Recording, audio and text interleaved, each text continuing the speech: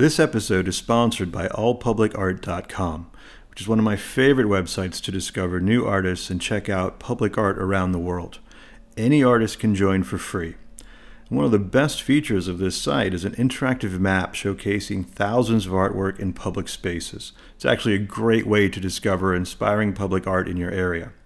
All Public Art is also available for download as a mobile app in the Google Play Store and the Apple App Store. Welcome, everyone. On this episode, we have Whitney Lin. Now, Whitney is one of the most versatile artists I know. She actually started out as a classical pianist prior to becoming a well-known artist. She's done teaching gigs at Stanford, UC Berkeley, and the University of Washington. Great to be doing this with you, Whitney, and thank you. Yeah, thank you. So I'd like for you to go way back and share with us, what is your earliest memory of drawing or painting?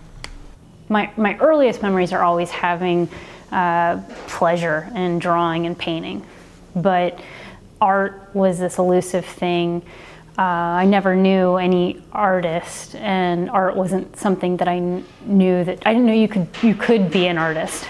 And I think that there was something that also transitioned for me when I went to school at VCU, where art wasn't only about drawing and painting, but I was introduced to conceptual art, and then everything opened up for me. Art could be anything. Art was about ideas, and that was really where the excitement was for me, where art wasn't only tied to technical abilities. So did you study art at VCU? I went to VCU after I went to the San Francisco Conservatory of Music. So I grew up playing music, and that was really my focus.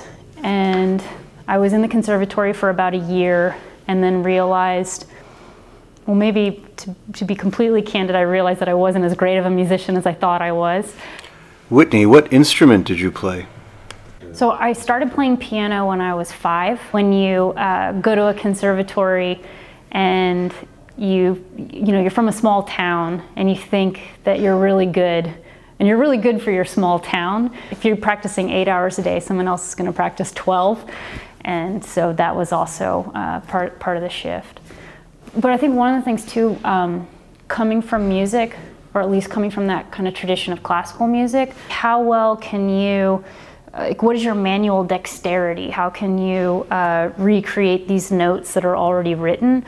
And I thought that was the same way that you approached art, that it was, how well can you exactly recreate this thing that's there in front of you. And so I think that was also part of the shift in understanding what else art could be and how it could open up, that it wasn't about, it wasn't necessarily even about your hands, but about the ideas that are presented. So it's really fascinating what you just shared about art not being about the technical ability, but about the ideas. When did you first have that realization? I don't think I can pinpoint one exact moment. I think it started with just seeing peers that were making works that challenged what I thought I knew art to be. The pieces that they were making that I really didn't understand at all. And I think my confusion made me more curious. And then definitely through taking art history classes, and in particular contemporary art history classes, and seeing art since 1945 and how things really started to shift and explode, and then seeing what was happening in the 60s and 70s, and then really being influenced by what was happening in California in the 70s and performance art, and both Bay Area artists, and also what was happening in LA. And that infinite possibilities was, it just expanded so much, and I got really excited about what else art could be from there. So when did you realize that you were an artist? It took me a long time to actually call myself an artist or to think of myself as an artist. When I was an undergrad, I remember specifically resisting saying I was an artist, and I think it was an insecurity or also maybe realizing that it was going to take some time. I needed to pay some dues, and I don't think it was until after grad school. I mean, it wasn't like a one day that I said I'm an artist, but there was something of I don't know, it seemed pretentious or something to call myself an artist, that It was too important of a job description, or that I hadn't yet achieved that place. It was very unique and kind of avant-garde to go to San Francisco and the Conservatory of Music. You were breaking with family tradition in many ways. I'm guessing nobody in your family had done that? No one in my family had pursued the arts as a career, but I was always, my mom was so amazing at taking us to museums anytime we went to a major city, and the arts were always valued, but no one had made that leap into making it a career. That's so great. You were branching into new areas. Let's now talk about being in the military, and specifically moving around as much as you did. And what I'm particularly interested in is how that has influenced you as an artist. So when I first started making art, the work was really impersonal. It was always political in an embarrassingly didactic way that I look back at the early pieces and put them away in the closet again. But I think coming to San Francisco, and I think the Bay Area has a long tradition of artists that have been working from very personal places and injecting that in the work. And all of a sudden there's this realization that the political issues that I was invested in were a direct result of the autobiographical experience. And so I grew up, I was born on a military base. My entire family is in the military, from brothers and sisters and my father and aunts and uncles and both grandfathers. And a lot of it was trying to process my own relationship to the military, my political positions, and then how that could relate to an audience outside of my very specific experience. And I think that moving around was something that I guess everybody's experience, like, you don't know any different than what your life was. I loved moving, and I still kind of love moving. It's a new place, it's a new experience. Like, I've been in San Francisco for so long that I was itching to kind of find some other place, because I kind of already knew, this environment, that I think it was something that always made me, trying to seek out new ways of seeing things. And maybe that does relate back to my work. I might be doing armchair psychologist right now, but I think there is something with my work too, that once I become kind of familiar with whether it's a medium or a topic, I'm always itching to go to the next thing. And maybe that is a condition of the military brat, where you're always kind of looking to see what's next. That is really genius. So great, Whitney. What a wonderful way to encapsulate it. Moving around a lot in the military has really informed you as an artist. The same way you were seeking the next new thing, you're doing that in art, seeking new inspiration, new ways to express yourself, and even new media.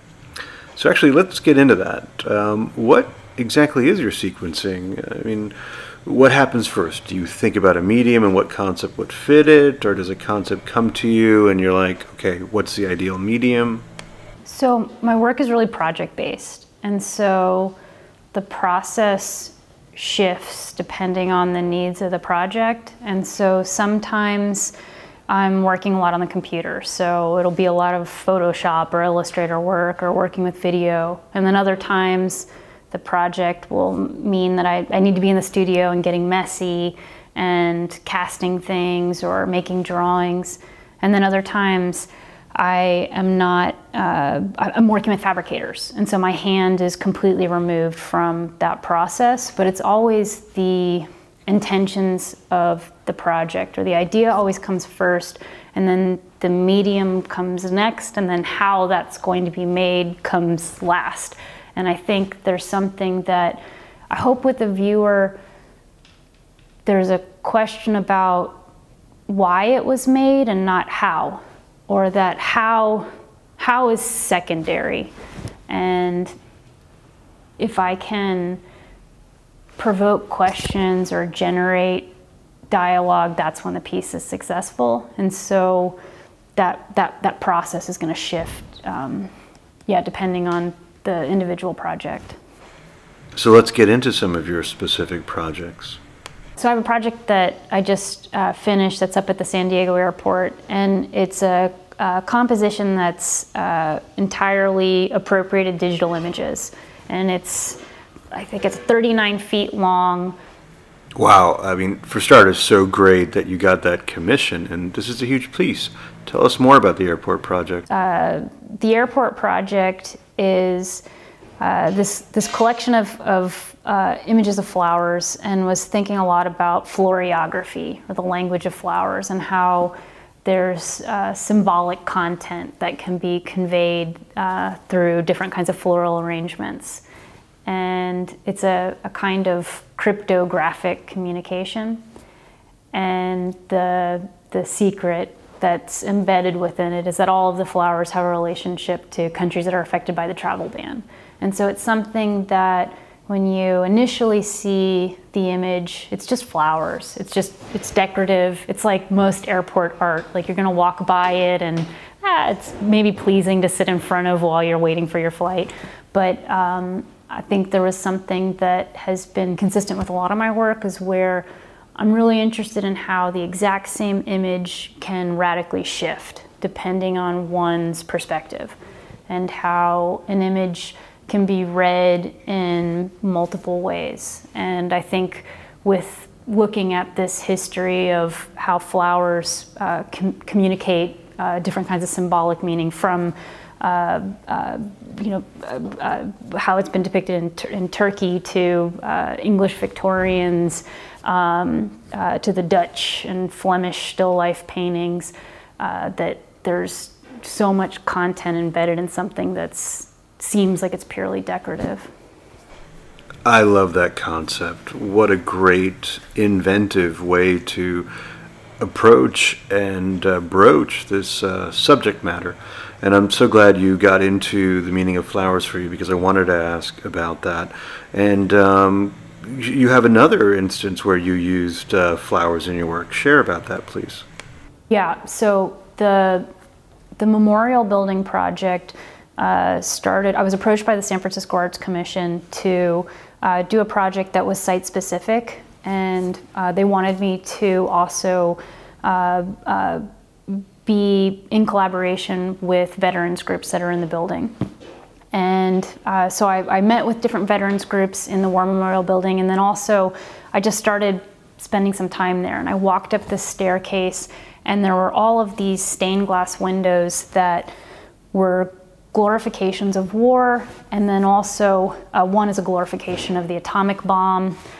There's a depiction of the Spanish-American War that's an image of a naked woman on her knees, her arms outstretched, subjugated in front of these two armed soldiers, and just these images that you couldn't even imagine, being in a San Francisco building.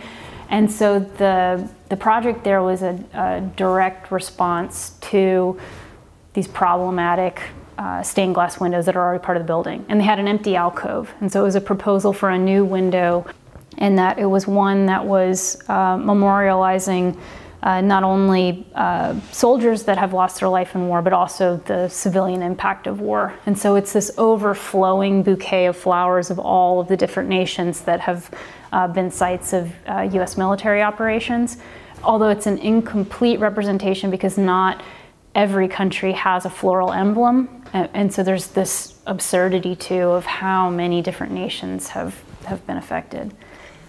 I know I keep using superlatives, but I do love this concept. Where did the inspiration come from?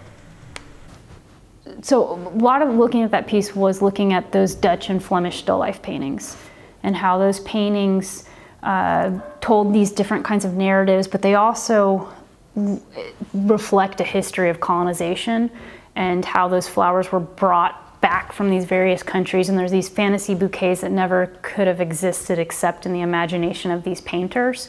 And so looking at the political implications of these paintings that are easy to dismiss, that I dismissed when I was looking at them as a young art student. It's like, oh, flower paintings, like, why do I care? And then instead trying to see, how much content is embedded in those images.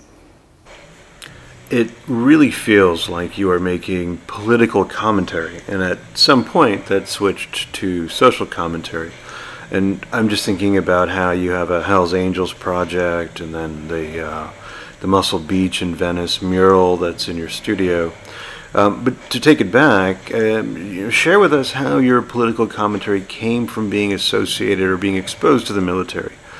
Were there specific ideas that you were after with your political commentary? One thing I hope I'm not making political commentary. I hope that I can point to things and share the questions that I have, but I don't want to make a direct statement about how to look at things. And I think that whether some works have a very direct political relationship, so if we're looking at things that are related to the military, obviously we can see that relationship to politics, but I think also looking at a larger understanding of like the political and its relationships to power, and when I'm looking at things that are in the social landscape, it's also looking at relationships of power, and maybe that's really underlying all of my interest in images. And also I think aspects of myth and aspects of illusion are probably mixed in there with all the different works. Would you say then that your role is not so much in critiquing, but in shining a floodlight? The works that I'm most interested in or excited to look at it through art history are the ones that mirror that moment in time.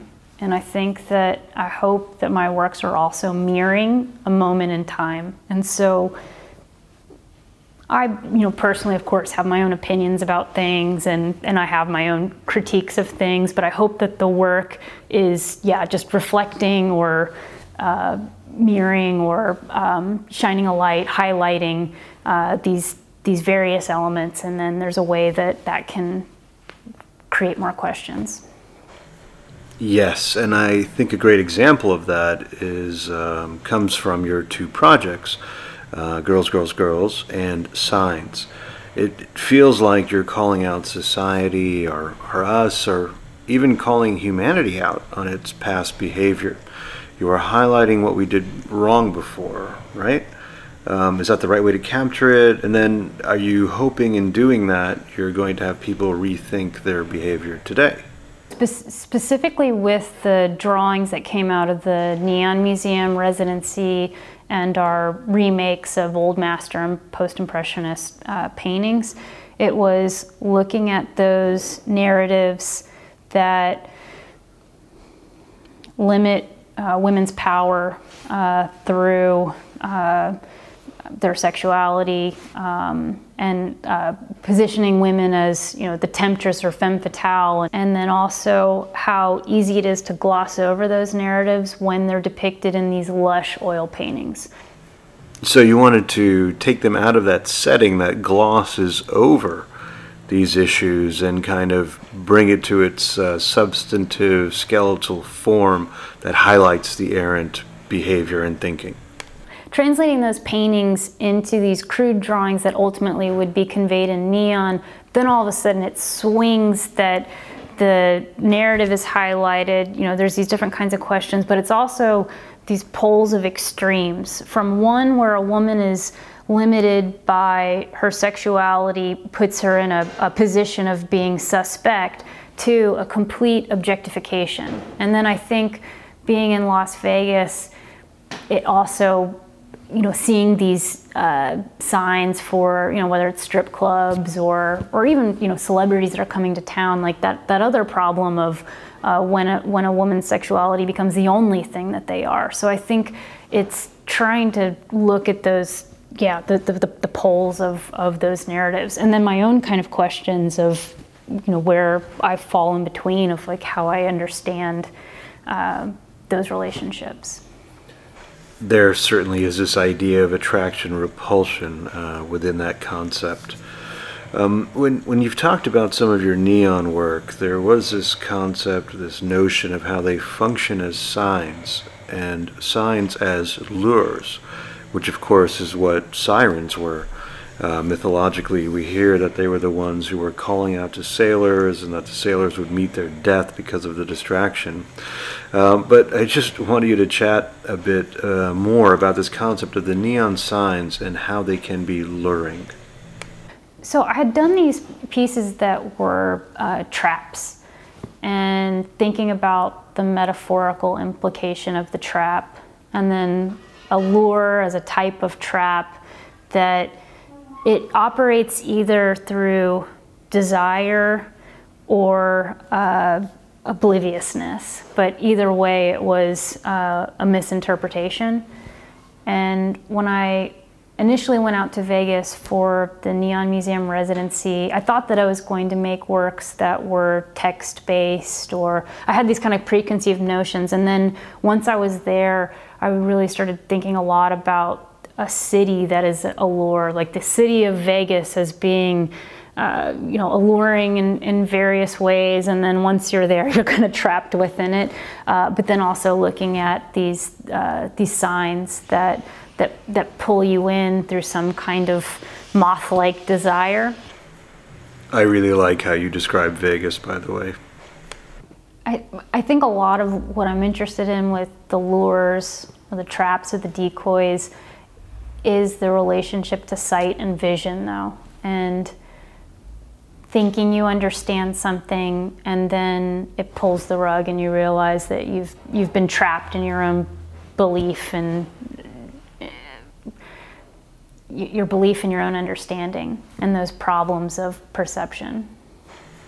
Is that theme of being trapped in your own understanding in some of your other work? The patch project came out of talking to my sister, who told me about morale patches, which are these unofficial patches that, particularly during deployments, can help boost group morale. A lot of them are very sexual or violent or violently sexual, and it still becomes about this kind of group dynamic. And I think with the secret patches, I'm trying to encourage this personal, private,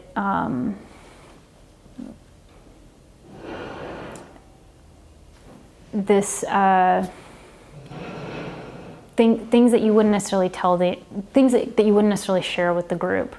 There's a subversive aspect to it, where it's also, there's these official emblems, and then underneath there's the person. And I think part of it is the uniform can start to obscure that these are all individuals who all joined for many different reasons.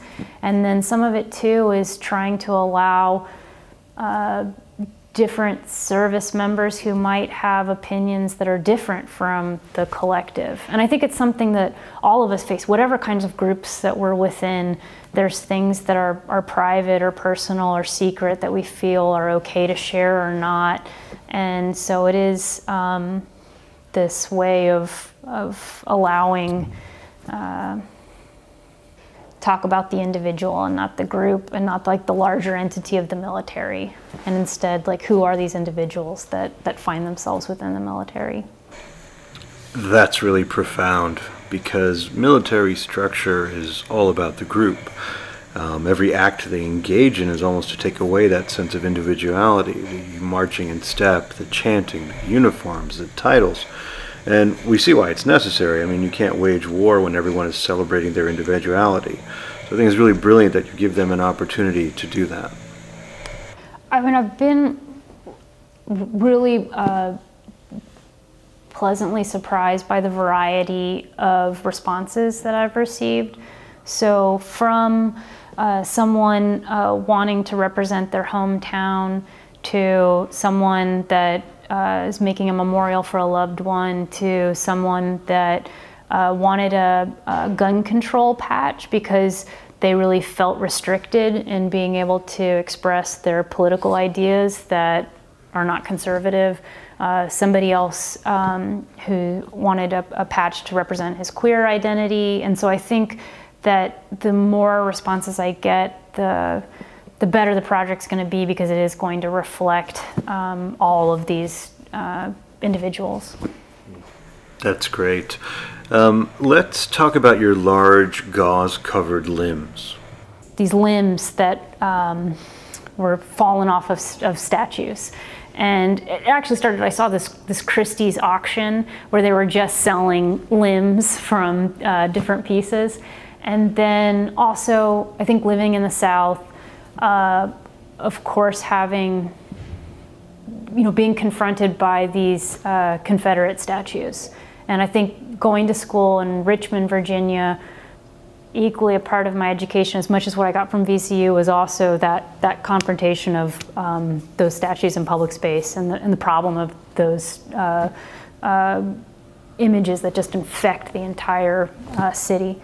And so I was making these drawings and then putting casts on them, and then making patriotic images, patriotic tattoo-like images over them, and the kind of absurdity of trying to fix an image that's beyond being repaired. And so the sculpture versions of them are these casts of limbs with these other casts on top of them, but they're just these really abject objects that have no hope of being recovered. So the gauze is meant to represent some kind of a healing or a fixing? So they're casts of limbs, and then there's an actual cast with medical gauze over the top of it, and then it is this representation of trying to fix this broken thing. But then, of course, it's already disembodied. There's no way for it to be fixed. Switching gears a little bit, is teaching an important part of who Whitney Lynn is? I've been teaching for a little over a decade now, which I just realized the other day and was a little shocking. But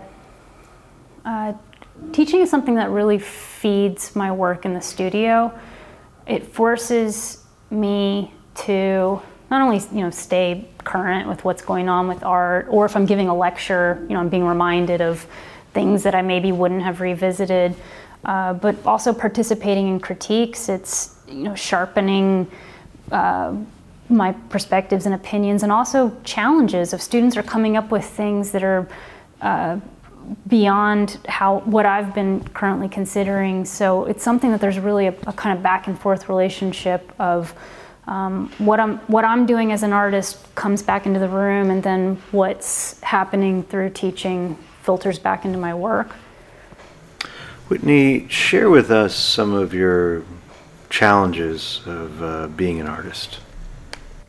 There's always peaks and valleys being an artist, and I think that it's something where you have to not look for outside validation for the work that you're doing.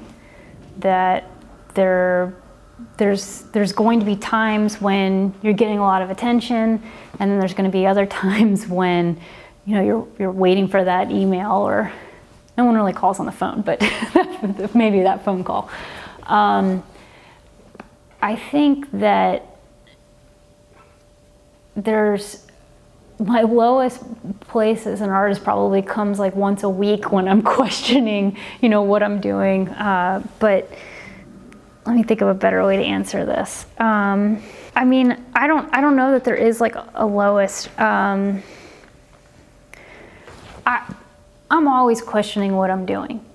That after I finish anything, I'm always questioning whether or not this is something that I want to put out into the world. And I think with time, I gained a confidence in being able to know like when I can evaluate things, but there's always that difficulty of knowing if what was produced is worthy of anybody else, looking at it. Is it too simple of an idea? Is it too convoluted? Have you already said this before? Has somebody else already said this before? But I think it's really important to not, once that decision has been made of, this is worth pursuing, then to trust it, and then eventually it might find its audience.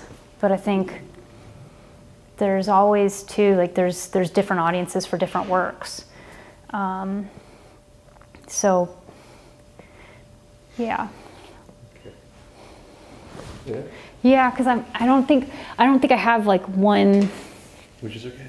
Yeah, I don't think I have like one low moment. Like it is like this constant spiral of going like, all right, I know what I'm doing, and then going, I have no idea what I'm doing. Well, I would say that you certainly do know what you are doing. Thank you so very much, Whitney. Really appreciate your time. All right, thank you. Well done. Achieve is recorded at Subtractive in Hangar 8 at the Santa Monica Airport. Music is produced by Hennedy.